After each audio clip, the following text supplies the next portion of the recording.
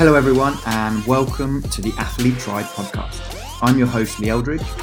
In this podcast we'll be talking to elite coaches, practitioners, athletes and high achievers about how to improve performance. We'll be covering topics such as training, improving your sport, work and overall life. I hope you enjoy the show today.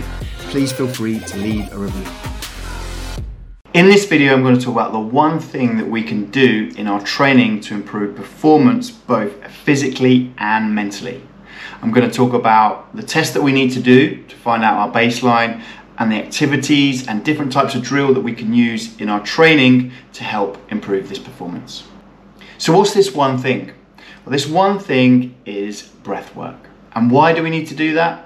Well, breath work improves CO2 tolerance.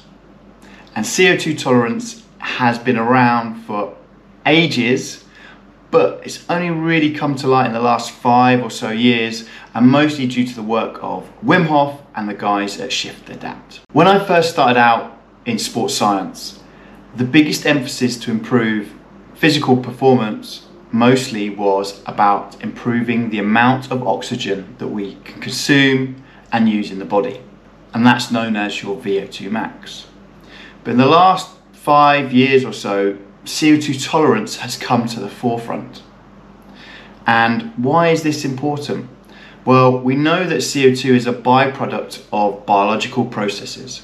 And the way that we get rid of CO2 is by breathing, or what we call blowing off CO2. And we're always going to have some amount of CO2 left in our system. And we're always going to have some oxygen left in the system, obviously.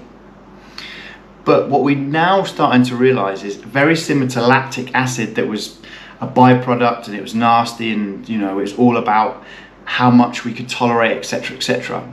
CO2 now is seen as a very useful tool for improving performance. CO2 is not necessarily harmful, it's the amount of CO2 that's the problem.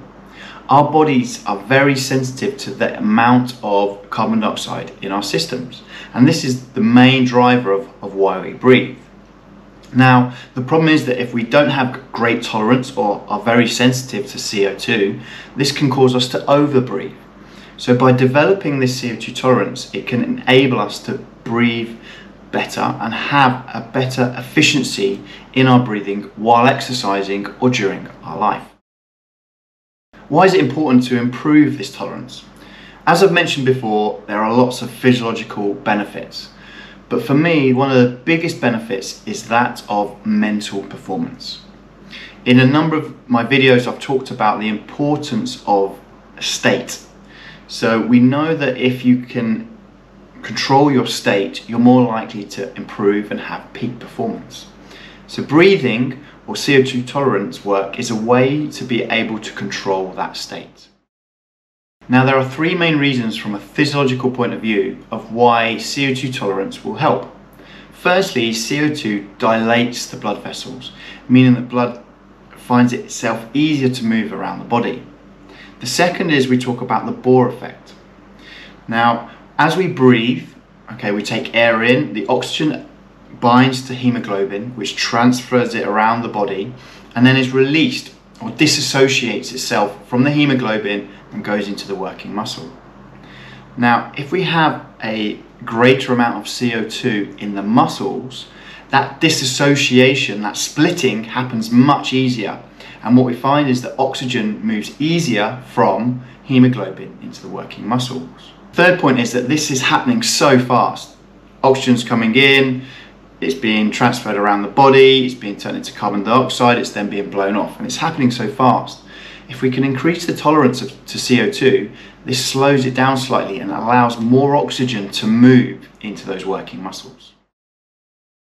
One of the main questions I get asked is, how do I start doing CO2 tolerance training? And the easiest way to start with any type of training is to test, because then we have a baseline that we can prescribe training from and see improvements in performance. The test that I'm going to show you today is something called a CO2 tolerance test, and it was created by the guys at Shift Adapt, and I put links into the descriptions of all their work that they've done, and they've got a foundation that's doing some really interesting stuff around this subject. How do we go about this test? Well, It's really simple. The only thing that you need is a stopwatch and probably a quiet place to do it. We begin by basically doing 4 breaths through our nose, nice and controlled. The only difference is on that last breath, that last inhale, we try and breathe in as much air as possible. Okay, and then what we're going to do is we're going to breathe out through our nose as slow and as long as possible. Okay, and as soon as we start breathing, we hit the stopwatch. If we feel the need to breathe or we swallow, we stop the test. If we finish the test and we're like, we've done it, we've gone too far basically. And this gives you a time. Up on the corner here, you'll see I've written down the results and what that means. So basically anything under 20 seconds is really bad. And then go over 80 seconds is really, really good. And what we can do is that we can repeat this multiple times during the week to see where we're at. Now, what's really interesting for me is that as we get more stressed in our day-to-day life, that number decreases. So there's a clear correlation between stress and our CO2 tolerance levels. Now that we've got that number, we can go off and start to play around with adding it into our training. And there's really 2 methods of CO2 tolerance training. One is passive and one is active. Let's start with passive. The first exercise is called breath counting. So what you do is you take that number, you go over to the Shift Adapt, the link's in the bio, and they've created this breath calculator, a great tool, and you can put in your result. For example, if I scored 35 seconds, I put 35 seconds in, and it would give me the cadence or speed or rate of breathing that I need to do to improve my performance. For example, it might be an 8-10 breath. So I'm going to breathe in 8 seconds, and then I'm going to breathe out for 10 seconds. And I might do that for 2, 3, 4 minutes, all the way up to 5 minutes to be able to improve that performance. Then as I get better at it, I can start to add in some breath holds. I can start to extend that out and play around with it. The next one to talk about is box breathing. Now, box breathing is everywhere. It's been on social media. There's loads of videos around it. And quite simply, it is breathing in a box-shaped fashion. So we breathe in for a certain period of time, out for a certain period of time, in for that time period, and out for that time period. So for example, a 4-second box would be in for 4 seconds, hold for 4 seconds, out for 4 seconds, hold for 4 seconds.